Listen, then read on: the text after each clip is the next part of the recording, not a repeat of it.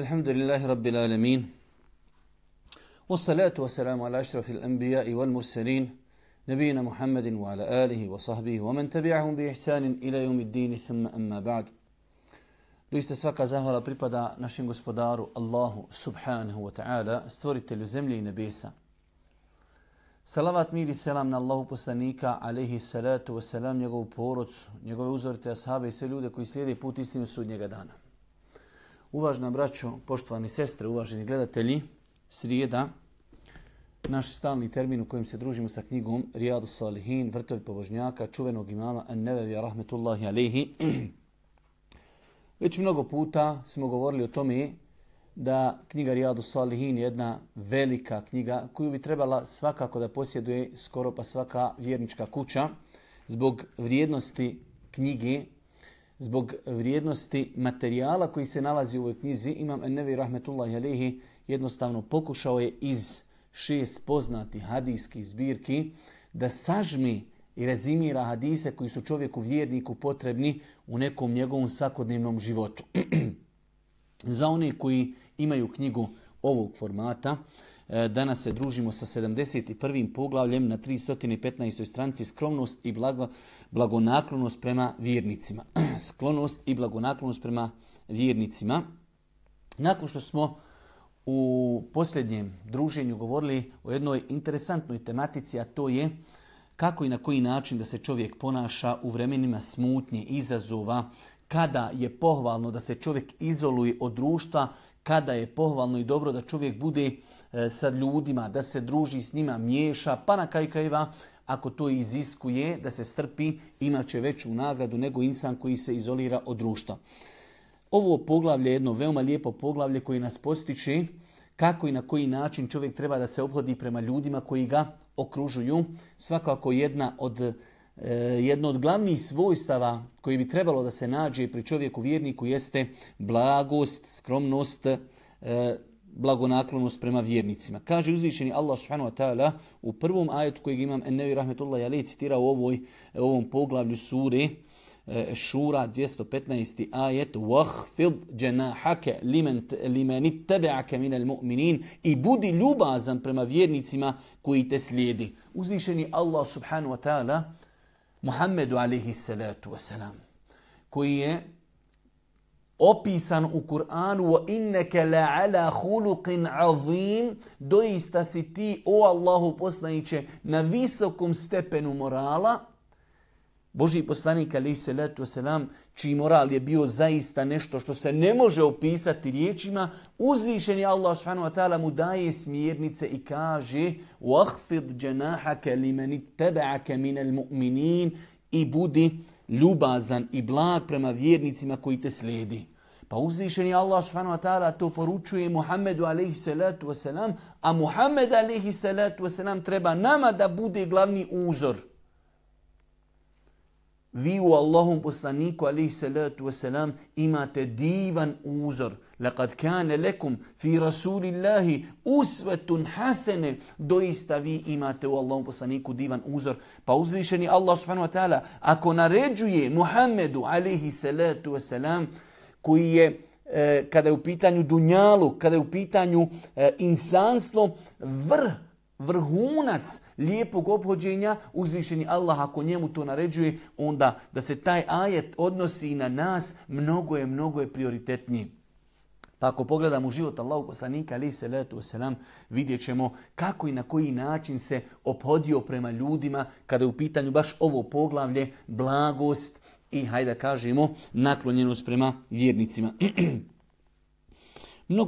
Mnogo je primjera iz života Allahog poslanika alejhi salatu wasalam koji ukazuju kako i na koji način se Allahog poslanika alejhi salatu wasalam ophodio prema ljudima koji ga okružuju.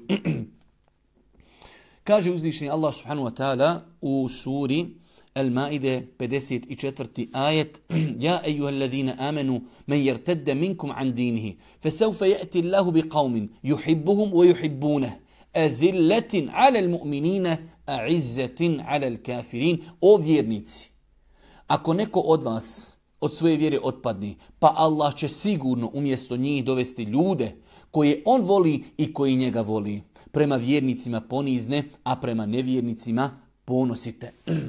Uzvišeni Allah subhanahu wa ta'ala obraća se onima koji vjeruju pa kaže: o vjernici, ako neko od vas od svoje vjere otpadne, u islamu postoji dijela koja čovjeka izvode iz vjere. I na taj način čovjek postaje otpadnik od vjere. Nije to ništa čudno. Svaka skupa stvar ima svoja pravila. Pogledajmo samo kada ljudi igraju fudbal. Bez obzira koliko bila bitna utakmica, ako čovjek napravi neki težak prekršaj, izlazi iz igre. Tako i Islam. Islam je ključ uspjeha na ahiretu. Islam je jedina vjera priznata kod uzvišenog Allaha subhanahu wa ta'ala. Nemoguće je uspjeti na ahiretu osim putem Islama. Pa je nelogično da u Islamu možeš činiti šta hoćeš i kako hoćeš i da ne ostaneš nesankcionisan. Pa imate ljudi koji psuju Allaha. Je li moguće da čovjek koji kaže ja vjerujem u Allaha i nakon toga opsuje Allaha? Pa su islamski učenjaci pisali zasebna velika djela u kojima su tretirali temu i odnosno djela koja čovjeka izvodi počinioca iz Islama. Pa Allah dželešanu u ovom ajetu kaže: o vjernici, ako neko od vas od svoje vjere otpadne, ako uradi nešto što anulira njegov iman, vjernik treba da pazi na svoj iman. To je nešto najskuplje što ima. Treba da čita, treba da se edukuje. Koja su to djela koja bi čovjeka mogla izvesti iz njegove vjere dina? Jedno od tih dijela, mi ga dosta puta navodimo, prošireno kod naših naroda jeste psovanje i vrijeđanje uzvišenog Allaha subhanahu wa ta'ala. Pa kaže uzvišeni Allah subhanahu wa ta'ala: o vjernici, ako neko od vas od svoje vjere otpadni, pa Allah će sigurno umjesto njih dovesti ljude koje on voli i koji njega voli, prema vjernicima ponizne, a prema nevjernicima ponosite. Allah dželešanu kada govori o svojim odabranim robovima, koji će on dovesti nakon onih koji otpadnu od vjere, kaže oni voli Allaha i njih voli Allah. To je jedno svojstvo. Drugo svojstvo, kaže, oni su ponizni prema vjernicima.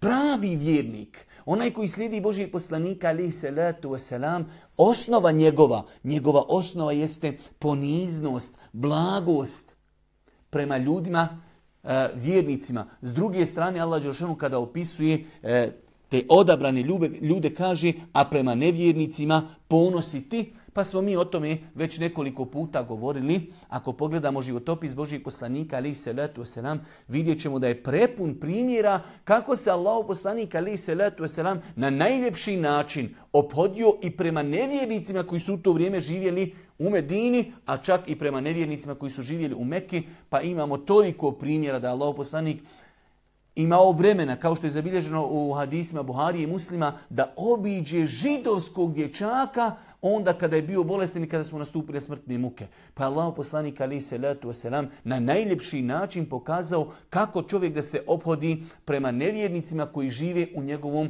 okruženju. Svi hadisi koji govori o dobročinstvu prema komšijama obuhvataju i dobročinstvo prema nevjernicima. Allahov poslanik kada je ušao u Meku, ušao kao osvajač, ušao kao vojskovođa. U to vrijeme Mekelije su bili nevjernici.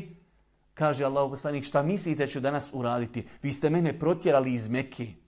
Morao sam napustiti najdražu zemlju meni i to je najdraža zemlja uzvišenom Allahu. Meka je najdraže mjesto uzvišenom Allahu. Otišao sam, živim daleko od svog rodnog mjesta. Vidjeli smo kroz mnoge hadise kako su Mekelije vrijeđale i kako su zlostavljale Božijeg poslanika. Božji poslanik se vraća kao osvajač, kao vojskovođa i kaže im svima: idhebu fa antum tulaqa, idite, svi ste danas slobodni. To je bilo ophođenje Božijeg poslanika, alejhi salatu vesselam, prema nevjernicima. Svakako kada je u pitanju period rata, znači u tom momentu čovjek će biti onako kako je opisan u ovom kuranskom ajetu, a prema nevjernicima ponositi.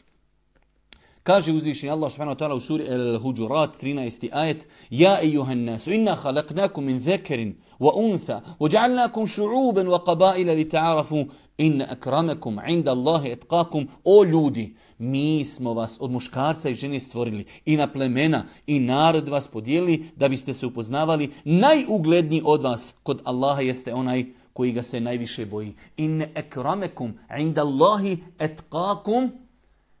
najbolji Allahovi robovi, kod Allaha su oni koji se Allaha subhanahu wa ta'ala najviše boji.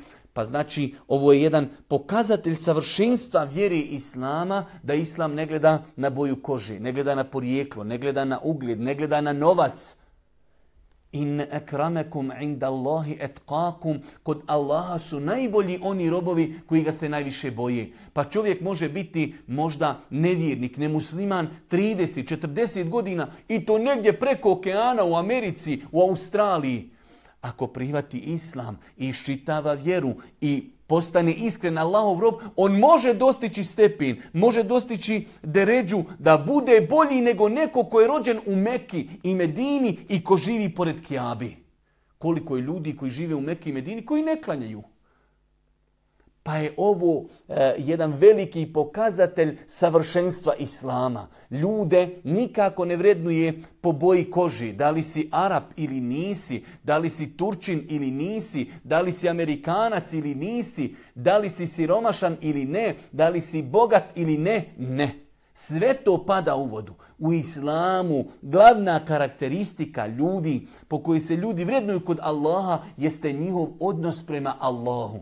Njihova bogobojaznost i kada ih vide ljudi i kada ih ne vide ljudi. Zato ima onaj poznati hadis kada je čovjek sjedio sa Božjim poslanikom pa je pored njih prošao insan, po svom izgledu je bio izuzetno bogat, lijepo odjeven, pa kaže Allahov poslanik, šta kažeš ovom čovjeku? Pa kaže Allahov poslanik, jedan od uglednijih ljudi našeg mjesta. On kada nešto traži, ljudi mu daju. Kada ode prositi djevojku, ljudi mu daju svoju kćerku zato što je bogat, ugledan. Pa Allahov poslanik ušutio. Pa je nakon toga prošao čovjek koji je bio, njegovo stanje, izgled je izgledalo da je siromašan, da je nepoznat. Pa kaže Allahov poslanik, a šta kažeš o ovome? Ma kaže Allahov poslaniće, bijeda, ne zna ga niko. On kada bi ošao prositi neku djevojku, nikoga neće oženiti. Kaže Allahov poslanik alejhi selatu vesselam, ovaj siromašni, bolji od onoga malo prije bogatog, kada bi se ovih bogati cijela zemaljska kugla naredala. Pa insan, to je velika stvar. Velika stvar u Islamu. Ne moraju ljudi znati za tebe. Pogledajte ovog čovjeka, njegove komšije ne znaju. Ali je kod Allaha velik. Ali je kod Allaha priznat. Allah zna njegovo srce. Allah zna njegove ibadete. Allah zna njegov odnos prema Allahu kada ga niko ne vidi. Pa je ovo najveći pokazatelj ljepote Islama. Možeš biti odabrani Allahov rob kod Allaha, da su ti pripremljene velike deređe, a niko to ne zna od tvoje rodbine i tvojih komšija. Čak šta smatraju te da si, hajde da kažemo, niko i ništa. Nakon toga Imam An-Nawawi rahmetullahi alejhi citirao nam je hadis 600 i drugi hadis od Iyada ibn Himara radijallahu ta'ala, se prenosi da Allahov poslanik alejhi salatu vesselam rekao: Allah mi je objavio da jedni prema drugima budete ponizni, kako se niko ne bi oholio nad drugima i kako mu ne bi činili nasilje. Kaže Allahov poslanik alejhi salatu vesselam, uzvišeni Allah mi je objavio da jedni prema drugima budete ponizni. Pa je to objava od uzvišenog Allaha da se ljudi ne oholi. Malo prije kada smo govorili o ovom ajetu gdje smo mi se najviše fokusirali na tačku da je čovjek njegova najveća osobina kod Allaha jeste bogobojaznost. Početak ajeta je bio da Allah dželešanu kaže: o ljudi, mi smo vas od muškarca i žene stvorili i na plemena i narode vas podijelili da biste se upoznavali. Zašto da se čovjek oholi nad drugim ljudima? Svi smo vi potomci Adema alejhi salatu vesselam. Pa zašto da se neko nad nekim oholi? S druge strane, insan bez obzira šta od dunjaluka dosegnu i šta postigao, opet ostaje insan. Insan opet ostaje da je jučer bio kapljica sjemena.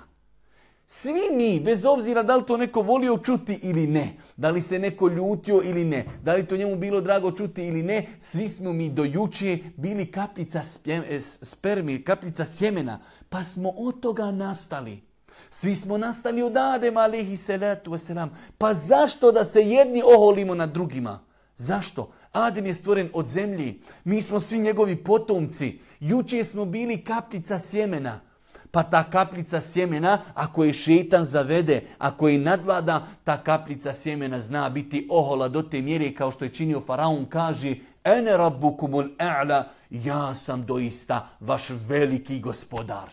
Kapljica sjemena i kapljica sjemena poslije mora umrijeti i mora biti zakopana u zemlju. Pa čemu onda da se neko oholi nad nekim drugim ako su nam naši roditelji Adem i Hava isti? Svi smo mi od istog oca. Svi smo mi juče bili kapljica sjemena. Kao što kažu islamski učenjaci, iako ne volim to spomenuti, svi smo mi odnosno otvor spolnog organa naših roditelja 2 puta prošli, jednom prilikom ulaska u tijelo naše majke i jednom prilikom izlaska. Pa zašto se insan onda oholiti ako smo svi stvoreni od kapljice i sjemena? Ali vraćamo se na onu konstataciju, najbolje razlikovanje ljudi kod Allaha subhanahu wa ta'ala jeste razlikovanje po bogobojaznosti. Pa kaže Allah poslanik, Allah mi je objavio da jedni prema drugima budete ponizni. Kako se niko ne bi oholio nad drugima i kako mu ne bi činili nasilje, nema se razloga neko nad nekim oholiti kad smo svi stvoreni od Adema, Adem je stvoren od zemlji i svi smo stvoreni od kapljice sjemena i svi ćemo umrijeti i svi ćemo istruhnuti i svi ćemo biti proživljeni i svi ćemo polagati račune za ono što smo činili na dunjalku. Nakon toga 603. hadis od Ebu Hurire radijallahu ta'ala se prenosi da Allah poslanik alejhi salatu vesselam kazao: sadaka neće umanjiti imetak, a čovjeku koji oprosti drugome Allah će povećati ugled i niko neće biti ponizan pred Allahom, a da ga Allah neće uzdići. Ovaj hadis smo već jednom komentarisali, ali možda za one koji nisu slušali kratko da ponovimo, kaže Allah poslanik, sadaka neće umanjiti imetak. Velik broj ljudi ima ubjeđenje, onako neko da ga nazovemo dunjalučko ubjeđenje. Allah poslanik alejhi salatu vesselam kroz dosta svojih hadisa pokušavao je da kod ljudi promijeni pogrešna ubjeđenja. Pa u ovom hadisu Allah poslanik kaže sadaka neće umanjiti imetak.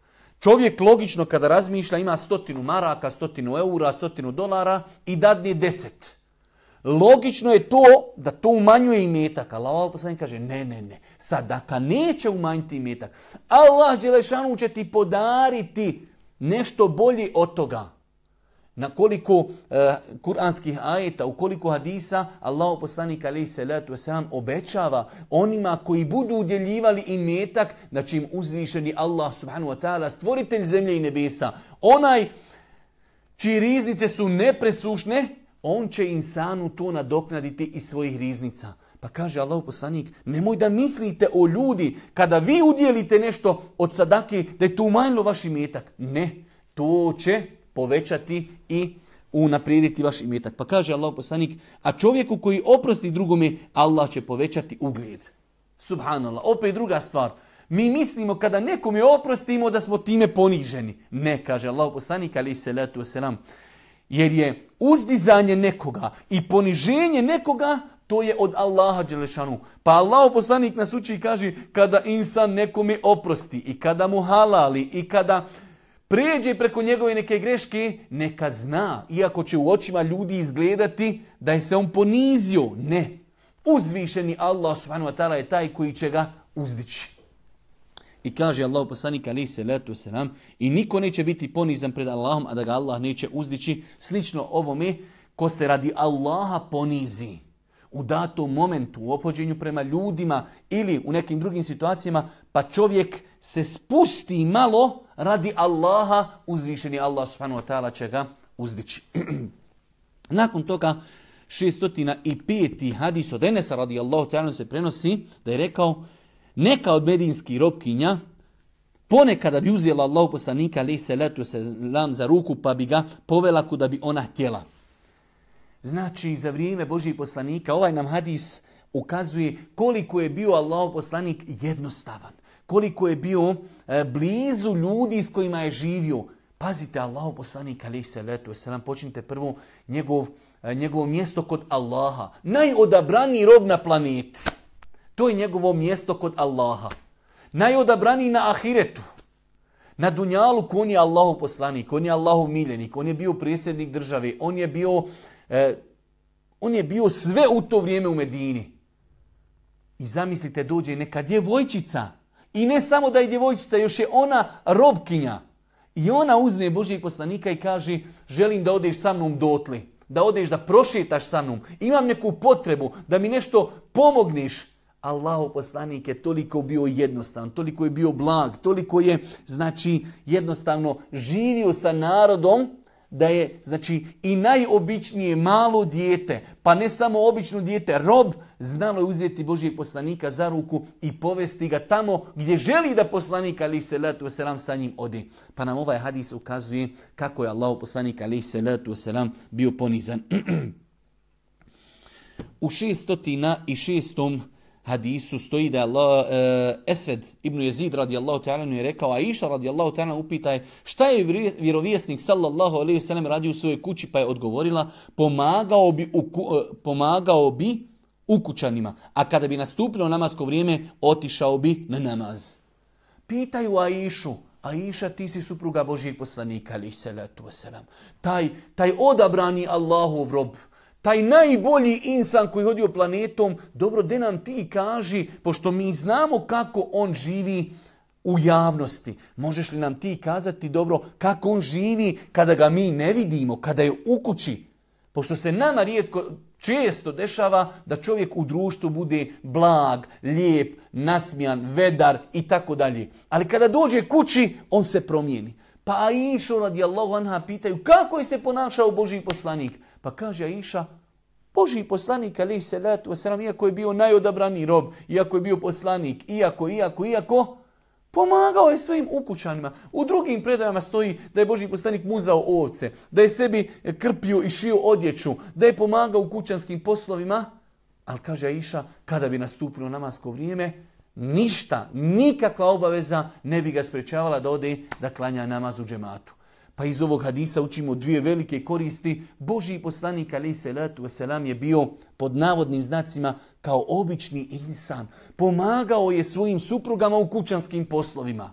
S druge strane, nije se razligao njegov edeb, njegovo ponašanje, njegova blagost, kako u kući, tako i izvan kući. A s treće strane, Allahov poslanik svoje obaveze prema gospodaru, koji se ogledaju kroz pitanje namaza, nije nikada dovodio u pitanje. Nažalost, živimo u vremenu kada velik broj ljudi ima problema sa uspostavljanjem 5 dnevnih namaza. Pa ćemo vidjeti da su ljudi zauzeti obavezama, sastancima, nekada i nisu obavezni. Možemo shvatiti, iako je neispravno, čovjek ne klanja podne i kindiju jer je danas bio u firmi, radio, ali zašto čovjek ne klanja akšam, zašto ne klanja jaciju, zašto ne klanja sabah? Kada sjedimo kod kuće, svi u večernjim satima, skoro pa cijela planeta sjedi u večernjim satima kući. Pa ljudi gledajući filmove, serije, surfajući po internetu, ostavi najbitniji ibadet u islamu. Pa kaže Aiša, Allahov poslanik bi pomagao ukućanima. Ali kada bi nastupio namaz, završena stvar.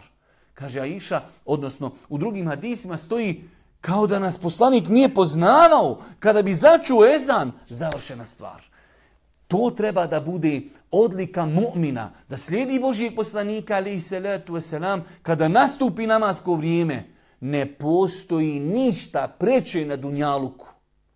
Jedan namaz da čovjek ostavi, ne vrijedi cijeli dunjaluk toga da čovjek ostavi samo jedan namaz. Nakon toga, od Ebu Rifa'ate Temima ibn Usejda radijallahu ta'ala anhu se prenosi da je kazao, došao sam Allahom poslaniku alejhi selatu vesselam dok je držao hudbu, pa sam mu rekao, Allahu poslaniće, stranac je došao da upita o vjeri jer on ne poznaje svoju vjeru. Pazite, jedna interesantna situacija gdje mi možemo ispitati sebe i svoje ponašanje. Ovaj ashab govori o sebi, samo govori u trećem licu. Pa kaže, ja sam jedne prilike došao Božijem poslaniku, a on držao hudbu ljudima. Zamislite da danas u toku hudbe dođe čovjek, stranac, nepoznat insan, uđe u džamina vrata i zovne i kaže, Efendija, možeš li doći da mi nešto pojasniš od vjerskih pitanja? Mi nećemo govoriti sada o efendiji, već ćemo govoriti o nama koji bi se zadesili u džamiji. Kako bi mi reagirali kada bi imam sišao sa minberi i otišao da nešto čovjeku odgovori? Mi bi svi poludili. To je stvarnost danas ummeta. A pogledajte ovdje, kaže, došao sam, ja stranac, ne znam ništa o svojoj vjeri. Možeš li me podučiti pitanjima vjeri?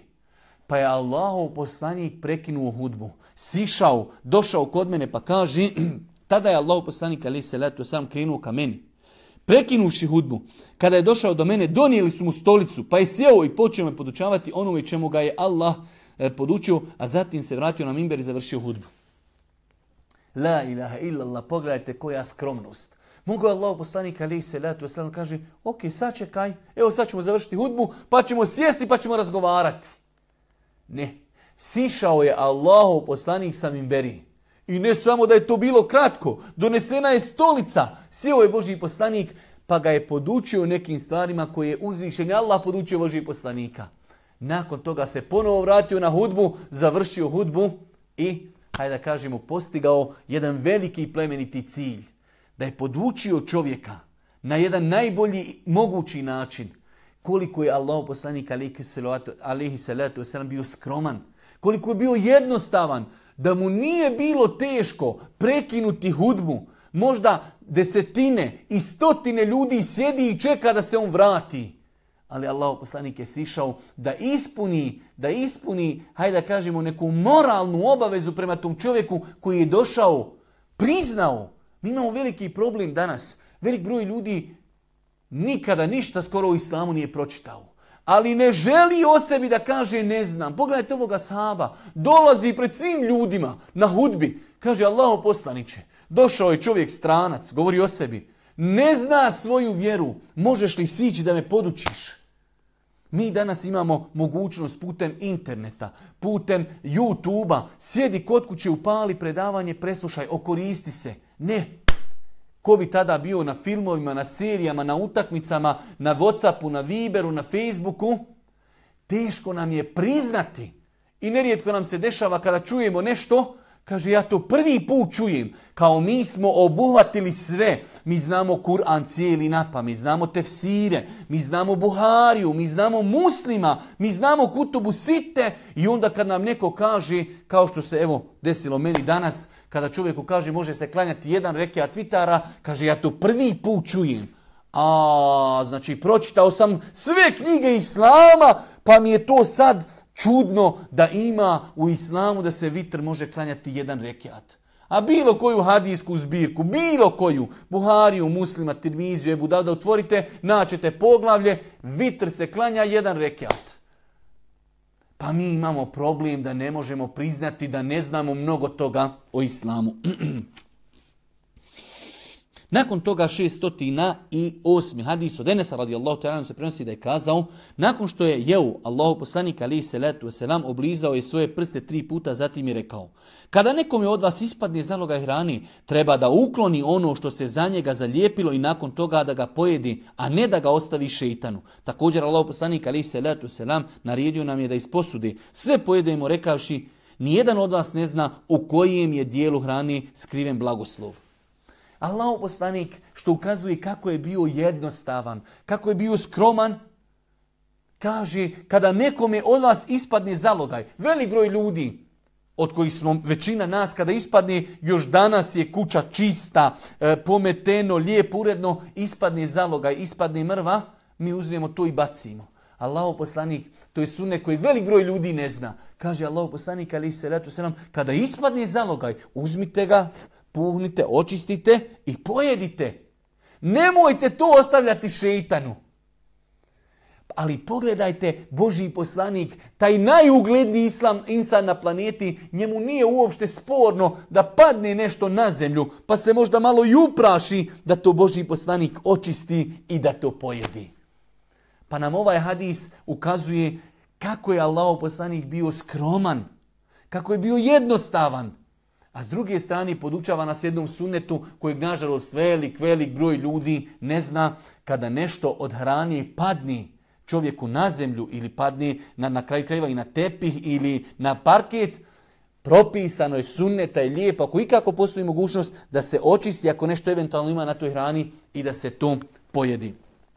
Kaže Allahu poslanik alejhi selatu vesselam, kada nekom je od vas ispadne iz zaloga hrani, treba da otkloni ono što se za njega zalijepilo i nakon toga da to pojedi, a ne da ga ostavlja šejtanu. Ako tu hranu ostavimo i bacimo je, mi smo i na taj način ostavili šejtanu. Ebu Hureyre radijallahu ta'ala prenosi da je vjerovjesnik sallallahu alejhi ve sellem rekao: Allah nije poslao ni jednog vjerovjesnika, a da on nije čuvao ovce. Njegovi ashabi upitaši: a ti? Poslanik sallallahu alejhi ve sellem odgovori: da, stanovnicima Mekke čuvao sam ovce uz nadoknadu koju su mi oni plaćali kiratima.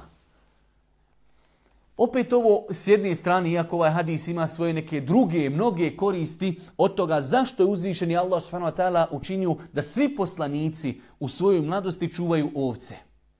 Ali mi ovdje gledamo na taj hadis iz jednog drugog ugla da je Allahov poslanik pod navodnim znacima bio obični insan, da je bio skroman i da mu nije teško to bilo priznati. On kaže, svi poslanici su čuvali ovce. Pa ga ljudi pitaju, Allahov poslanik, si ti čuvao ovce? On je sada veliki, on je Allahov poslanik, on je Allahov miljenik, on je najbolji Allahov rob. Ne, on se ne stidi toga. Da, i ja sam čuvao ovce ljudima, stanovnicima Mekke, a oni su mi to plaćali u, hajde kažemo, novcu koji je tada bio poznat, zvao se kararit. Pa Allahov poslanik je bio obični insan, čuvao je ovce. Iako islamski učenjaci navode mnoge koristi od toga da uzvišeni Allah subhanahu wa ta'ala učinio da svi poslanici koji su slati ljudima su u djetinjstvu, u mladosti bili pastiri. Insan koji od malena ima obavezu da pazi nad stadom. Svi ljudi koji su sa sela znaju šta znači biti čoban. Pa imamo bolesnu ovcu, imamo ovcu koja ne sluša, imamo ovcu koja žuri, ide u zijan, ovca se jedna boli je noga, druga se ojanjila i tako dalje. Pa insan od rane mladosti nauči da vodi ili da, hajde da kažemo, da šefira, da vodi, da upravlja, da vodi brigu o nečemu. Isto tako on sutra kada odraste, on je pripremljen djelimično, kao da mu je to bila neka praksa. Ovo je jedna mala praksa da ti vodiš evidenciju o jednom stadu ovaca. A stado ovaca u njemu ima i velikih, i malih, i mladih, i starih, i bolesni, i one koji su sklone zijanu, i one koji su mirni, i one koji slušaju.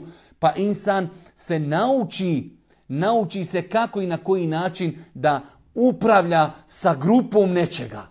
Pa onda sutra kada dođe i postane poslanik, on već ima kao jedan vid praksi kako i na koji način da upravlja sa, hajde da kažemo, ljudima. Nakon toga, ono što je nama interesantno bilo jeste da ovaj hadis ukazuje da je Allahov poslanik alejhi selatu vesselam bio, znači, skroman i da je bio jednostavan. Nakon toga hadis 216. Enes radijallahu ta'ala kazuje, poslanikova sallallahu alejhi ve selleme deva Adba bila je nepobjedljiva u utrci. Ili skoro da nikada nije bila pobjeđena u utrci. Sve dok jednog dana nije došao neki beduin na svojoj devi i prestigao Adbu. Što je muslimanima teško palo. Primijetivši to, vjerovjesnik sallallahu alejhi ve sellem je rekao: Allah se obavezao da on ništa na ovom svijetu neće uzdići, a da ga nakon toga neće ispustiti. Allahov poslanik je imao devu koja je bila prepoznatljiva po tome da je bila izrazito brza. Jer Arapi, znači, između ostalih stvari, kad su u pitanju konji, kada su u pitanju deve, njihova vrijednost se ogleda kroz neke stvari, ali jedna od stvari jeste i brzina. Pa je Allahov poslanik imao devu koju, znači, nije ni jedna druga deva mogla pobijediti. Pa jednog dana došao jedan čovjek, došao u beduin negdje iz pustinje, pa su se utrkivali, pa je njegova deva pobijedila devu Božjeg poslanika, pa je to muslimanima teško palo kao pobjeđena je deva Božjeg poslanika, kao da su to doživjeli kao vid poniženja. Pa Allahov poslanik im je postao jedno veliko dunjalučko pravilo. Nima potrebe da nam teško pada to što smo imali u jednom periodu jednu devu koja je bila mlada, zdrava, nije da druga deva mogla pobijeti. Normalno da će doći vrijeme kada će ta deva ostariti, da će doći druge deve koje su mlade, jake, da će ih pobijeti. Ali čovjek treba da shvati da je to stvarnost dunjaluka.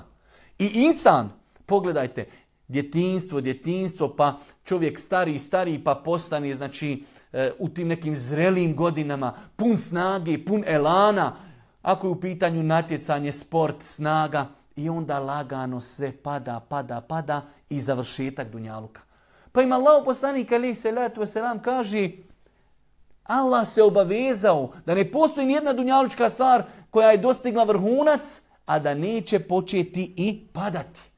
Pa insanu ne treba da teško pada nakon što je bio momak, nakon što je bio mladić, nakon što je bio snažan, nakon što je bio jak, nakon što je bio u nekoj disciplini nepobjediv. Dolazi vrijeme kada će neko zamijeniti tog insana i nadjačati ga i pobijediti ga. Nakon toga mi prelazimo na 72. poglavlje, suprotno od onoga što smo malo prije govorili. Znači Imam Nevevi rahmetullahi alihi mnogo puta,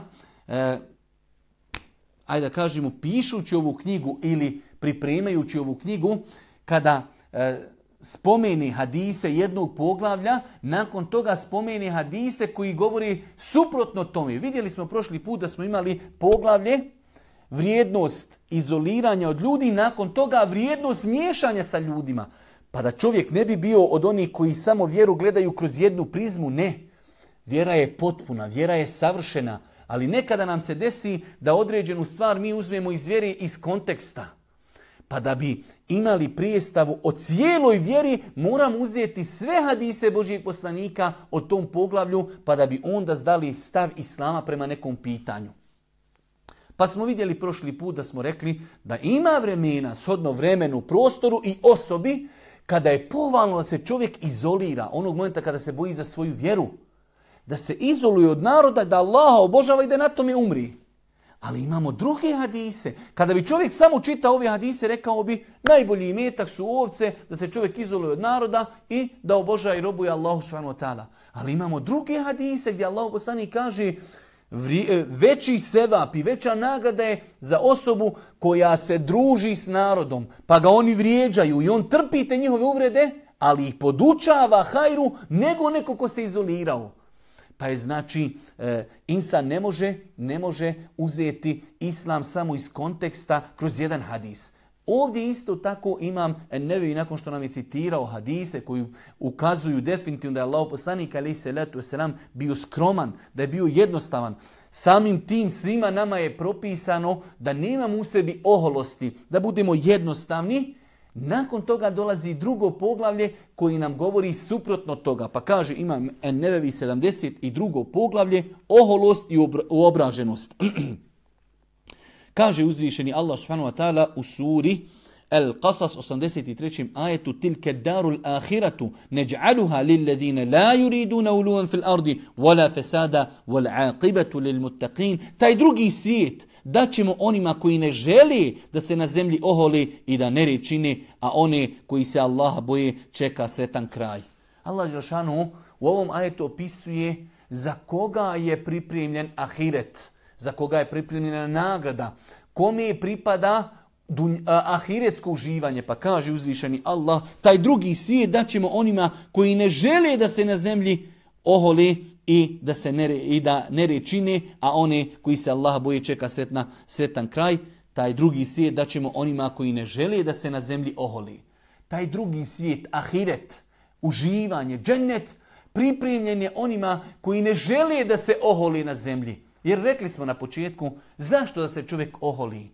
Ako se vratimo unazad, svi smo mi od Adema alejhi selatu vesselam. Pa zašto da se neko oholi nad nekim drugim? S druge strane, svi smo mi bili juče kapljica sjemena. Svi ćemo mi umrijeti, sve će nas pojesti crvi, svi ćemo mi biti proživljeni. Pa nema validnog razloga da se neko oholi nad nekim. In ekramekum inda Allahi etqakum. Kod Allaha su najbolji, najvrijedniji oni koji ga se najviše boji.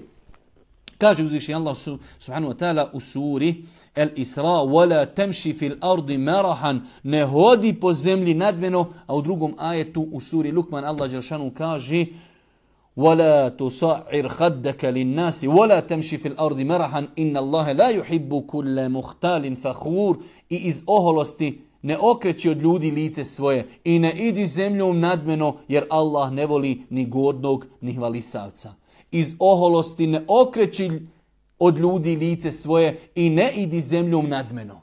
Nemoj da budeš ohol pa da se okrećeš od ljudi iz oholosti. Nemoj zemljom ići nadmeno.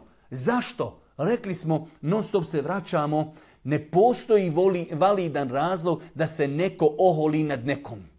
Kada bi bio razlog da se neko oholi, a to nije razlog, onda jedini parametar da neko bude bolji od nekoga jeste bogobojaznost. A bogobojazan se insan nikada neće oholiti i hvalisati na drugim ljudima. Pa Allah dželešanu kroz Kur'an odgaja ljude.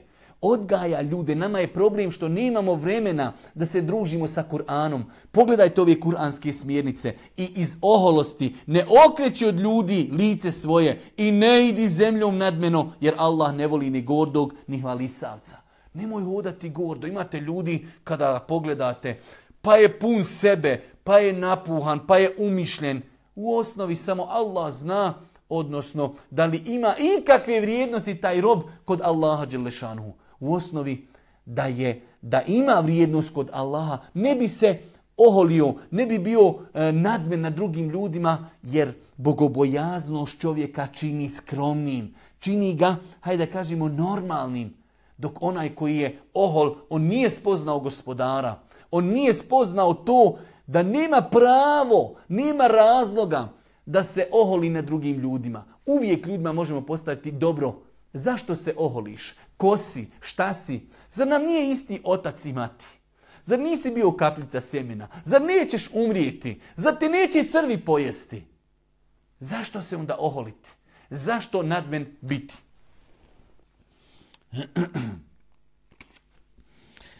U 612. hadisu od Abdullah ibn Mas'uda radijallahu ta'ala se prenosi da je vjerovjesnik sallallahu alejhi ve sellem rekao: u džennet neće ući onaj u čijem srcu bude koliko je trun oholosti. Neki čovjek reče, čovjek voli da njegova odjeća i obuća budu lijepi. Poslanik alejhi salatu vesselam reče, Allah je lijep i voli lijepo, voli ljepotu. Oholost je odbacivanje istine i omalovažavanje ljudi. Hadis bilježi Imam Muslim. Allahu poslanik alejhi salatu vesselam, pazite, ovo je jedan, hajde da kažemo, izuzetno težak hadis koji zastrašuje insana da bude od onih koji se oholi. Nekad insan i ne osjeti. Naiđeš pored siromaha, naiđeš pored prosjaka, naiđeš pored nekoga koji je na nekom nižem stepenu od tebe. Ti si možda direktor firme, ti si završio školu, naiđeš pored nekoga, pa malo osjetiš da te nosi. Osjetiš da si ti kao nešto bolji, ugledniji, da si i tako dalje. Pa kaže Allahu poslanik alejhi salatu vesselam, u džennet neće ući onaj u čijem srcu bude koliko je trun oholosti. Trun oholosti ako ima u čovjekovim srcu, kaže poslanik, neće ući u džennet. Ne mora znači da neće ući nikako, jer je to jedan od načina izražavanja. Ako je čovjek bio vjernik, klanjao, ali se desilo da ima ovu osobinu, on će ući u džennet, ali neće ući sa onima koji prvi budu ulazili u džennet. Ali je to opet prijetnja. Kaže Allahu poslanik, neće ući u džennet onaj ko u srcu ima dne trun oholosti. Pa su se ashabi malo pobojali, odnosno nisu to malo ni razumjeli. Pa kažu, Allahu poslaniće, čovjek voli da je njegova odjeća i obuća lijepa. Voli da je njegova odjeća lijepa, obuća mu lijepa. Da li to potpada pod oholost? Ja sam o tome mnogo puta govorio i nažalost neki su me htjeli ispaliti na Mars zbog toga, neki to ne mogu razumjeti i dan danas i tako dalje. Pogledajte da je Allahov poslanik odobrio da čovjek nosi lijepu odjeću i lijepu obuću. Ja sam o tome mnogo puta govorio, nema smetnji. To ne ukazuje da je čovjek ohol ako čovjek ima dobru markiranu odjeću, dobru markiranu obuću, ima dobro i kvalitetno auto, ima dobru i kvalitetnu kuću i tako dalje. Ali je bitno da se ne oholi nad ljudima. Bitno je da ga taj dunjaluk, sticanje dunjaluka, da ga ne odvrati od Allaha, da ga ne odvrati od namaza, da ga ne odvrati od ahireta, ali nema nikakve smetnje da čovjek nosi dobro i lijepo. Hadis koji bilježi Imam Muslim kaže, čovjek voli da je njegova odjeća i obuća lijepi. Poslanik alejhi selatu selam kaže, Allah je lijep i voli lijepo. Odobravajući tu tezu, poslanik nije rekao nemojte to nositi. Allah je lijep. Voli lijepo. Voli da se vide tragovi Allahovi blagodati na njegovim robovima. Ali Allahov poslanik onda daje odgovor. Šta je ona oholost koju je spomenuo na početku hadisa? Pa kaže Allahov poslanik alejhi salatu vesselam, oholost je odbacivanje istine i omalovažavanje ljudi. Da čovjek kaže, brate, to je haram. Ma daj šta ti znaš, ti si vehabija, ti si ovo, ti si ovako. To je oholost, da čovjek ne prihvati istinu. Da mu pojasniš, brate, haram je kamata, brate, haram je kladionica, sestro, moraš nositi hidžab i tako dalje. Pa čovjek ne prihvati istinu nakon što mu se pojasni. To je oholost za koju poslanik kaže, ako čovjek ima ni trun oholosti u srcu, neće ući u džennet. Oholost je odbacivanje istine i šta? Omalovažavanje ljudi. Ja sam bolji, ja sam školovaniji, ja sam učeniji, ja sam pametniji, ja sam ljepši, moja porodica, moj ugled, ja imam pasoš te države, ja sam. Omalovažavanje ljudi je veliki problem koji ne bi trebao, to svojstvo ne bi nikako trebalo da se spoji sa vjerničkim imanom u jednom srcu. 613. hadis od Selem ibn Ekve radijallahu ta'ala se prenosi da je neki čovjek jeo kod Allahov poslanika alejhi salatu vesselam lijevom rukom. Jedne prilike Allahov poslanik sjedi sa svojim ashabima i čovjek jede lijevom rukom. Danas je to bonton, danas je to kultura, danas ne smiješ čovjeku ukazati da je to zabranjeno. U islamu je zabranjeno jesti desnom rukom. Velik broj muslimana to ne zna. Vidite, čovjeka pije lijevom rukom jer je to kultura. Drži se, vilica se drži lijevom rukom, nož desnom, pa se vilicom ljede i to je bonton i tako dalje, kojeg su nam skrojili neki drugi, a ne muslimani. Pa čovjek je sjedio kod Božijeg poslanika i jeo lijevom rukom. Pa da vidimo šta se desilo. Kaže, poslanik sallallahu alejhi ve sellem mu reče, jedi desnom rukom. Poslanik alejhi salatu selam je bio takav kada vidi da neko griješi, na lijep način je reagirao. Nemoj da jedeš lijevom rukom jer je to zabranjeno. Došlo je u vjerodostojnim hadisima da šejtan jede lijevom rukom. Pa kaže Allahov poslanik tom ashabu, nemoj jesti lijevom rukom. Pa kaže, čovjek odgovori, ne mogu, a samo ga je oholost spriječila da to učini. Teško mu je palo što ga je tako Božji poslanik, ajde da kažemo, ukorio, tako što je reagirao, pa kaže čovjek, ja ne mogu da jedem desnom rukom. Ali kaže prenosioc hadisa, nije ga spriječilo ništa do oholosti. On je mogao, ali jednostavno teško mu to palo što mu je rekao jedi desnom rukom. Pa kada nije bio iskren, kada je bio ohol, nije htio prihvatiti istinu, pogledajte reakcije. Kaže mu Allahu poslanik alejhi salatu vesselam i ne mogao. Ako tvrdiš ti da ne mogneš, Allahov poslanik dovi za njega. Pogledajte šta zna. Sitna stvar. Jedenje lijevom ili desnom rukom. Danas imate muslimane koji kažu, halo, ostavite nam te sitnice, ostavite nam te sunnete. Pogledajte šta znači u islamu jedenje lijevom ili desnom rukom. Da je čovjek zbog toga prouzrokovao da dovi Božji poslanik protiv njega.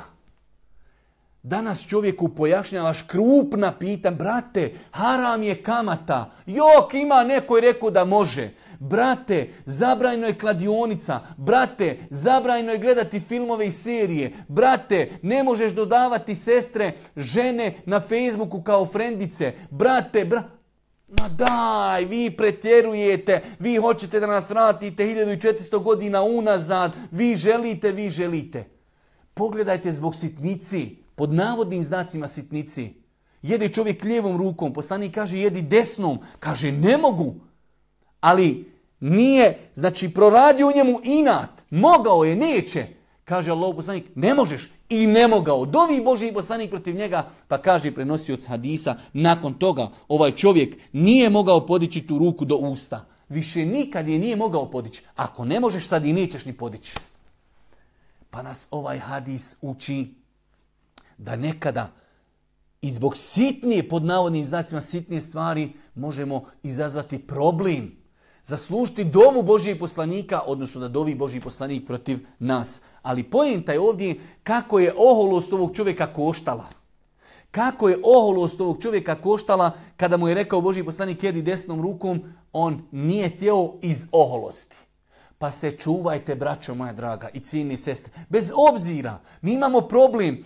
Tamo neki vehabija s bradom nam je kazao neki propis da ja od njega naučim, da me on uči. Moj dedo mene naučio ovako, on meni da govori. Pazite se oholosti. Allahov poslanik, kada je u onom dužem hadisu Buhari Ebu Hureyre, kada je došao mu šeitan i podučio Ebu Hureyru, ako navečer kad krene spavati, prouči ajetul kursi, da mu šeitan tu večer ne može naštetiti. Da ima zaštitu od uzvišenog Allaha te večeri, kaže Allahov poslanik, sadekake, vahuake zub. On je istinu rekao, iako šeitan kaže uvijek laži, ali tebi sad istinu rekao. Pa je Božji poslanik dopustio da se uzme istina od šeitana. A nama, taj momak s bradom, ne, ja od njega ništa ne prihvatam. Pa se čovjek treba paziti oholosti. Da iz oholosti određeni propis ne ostavi. Nakon toga, 616. hadis od Ebu Hureyre radijallahu ta'ala se prenosi da Allahov poslanik alejhi salatu selam rekao: onaj koji iz oholosti pusti da mu se odjeća vuče po zemlji, Allah na sudnjem danu neće ni pogledati. Allah ga na sudnjem danu neće ni pogledati. Vidite, ja sam o tome nedavno pisao. Velik broj ljudi, naših Bošnjaka, ne zna propis. Vidimo tamo neke omladince koji se vraćaju vjeri, pa podignu svoju odjeću iznad članaka. Pa ih ljudi kroz medije ismijavaju, skakavci ili ne znam, nija gačonje, ovako i onako i šta im već govori. To može nekada biti opasna stvar, ismijavanje s vjerom. U više vjerodostojnih hadisa Božji poslanik je preporučio i naredio da se odjeća muškarca podigne iznad članaka. Može biti ljudi koji će kazati ima uleme koja je dopustila da se odjeća spusti, ok, ali ne smijemo ismijavati propis, ne smijemo ismijavati osobu koja to radi iz ubjeđenja da je to vjera, da je to din. Vjerodostojni hadisi potvrđuju da je Božji poslanik naredio da se odjeća podigne iznad članaka. Čak Allahov poslanik kaže u ovom hadisu, ko spusti svoju odjeću ispod članaka. Ali kako? Spusti je iz oholosti, neće uzvišeni Allah u njega gledati na sudnjem danu. Pogledajte koliko je oholost opasna. Da čovjek ako spusti svoju odjeću, on je ohol, spustio odjeću, kaže Allahov poslanik, u njega uzvišeni Allah neće gledati. A šta znači da neće gledati u njega? Neće mu se smilovati, neće pogledati u njega pogledom milosti i rahmeta. Treba li insanu veći musibet da na sudnjem danu uzvišeni Allah u njega ne gleda? Da mu se ne obraća, da mu se ne smiluje. Taj najteži dan za insana uzvišeni Allah u njega ne gleda. Vidjeli ste kad imate problem sa komšijom, sa svojim djetetom, sa suprugom, pa se ti okreniš od njega. Očekuje li on od tebe hajr? Za razliku od kada se ti svome djetetu okreniš, pa se nasmiješ, pa ga i tako dalje. Za razliku kad se od njega okreniš, bojkot. Pa kaže Allahov poslanik alejhi salatu vesselam, onoga koji iz oholosti pusti da mu se odjeća vuče po zemlji, Allah na sudnjem danu neće ni pogledati. Ja ne želim ovdje da se mnogo zadržavam jer je ovdje poglavlje oholosti. Čovjek treba da pazi da nema u svome srcu oholosti. Ne želim da se mnogo baziram na ovom pitanju nogavice, odjeća i tako dalje. Čovjek minimalno što treba da nauči da postoji hadisi vjerodostojni gdje je poslanik zabranio da se odjeća spušta ispod članaka. Postoji velik broj učenjaka koji kazao ako čovjek spusti odjeću ispod članaka, ali nije iz oholosti, on ne potpada pod ove hadise. Ali treba da pazimo, da respektujemo, da poštujemo onoga ko to radi i praktikuje sunnet Božijeg poslanika, alejhi salatu vesselam. Nakon toga opet hadis od Ebu Hureyre, 617. hadis, prenosi se od Allahov poslanika, alejhi salam, da je kazao na sudnjem danu, Allah sa trojicom neće govoriti, niti će ih očistiti od grijeha, niti će ih pogledati i njima pripada bolna patnja. 4 vrste kazni. Kaže Allahov poslanik, uzvišeni Allah na sudnjem danu neće sa trojicom ni govoriti. Niti će ih oprostiti im grijehe, neće ih očistiti od grijeha. Neće ih pogledati i njima pripada bolna patnja. 3 osobe. Prijeti im se sa opasnim prijetnjama. Pa da vidimo šta su te prijetnje. Prva stvar, kaže Allahov poslanik alejhi salatu vesselam, starac koji čini blud. Starac koji čini blud, Allah dželešanu ga neće očistiti od grijeha, neće ga pogledati, neće sa njim razgovarati, neće mu se smilovati. Starac čini blud. Kažu islamski učenjaci, iz razloga što je taj čovjek odao se nemoralu, a on više nema potrebe za ženama. Ostario, ali i dalje ide suprotno od onoga što vodi Allahu. Starac, gotovo više nema strasti, ali i dalje bludići.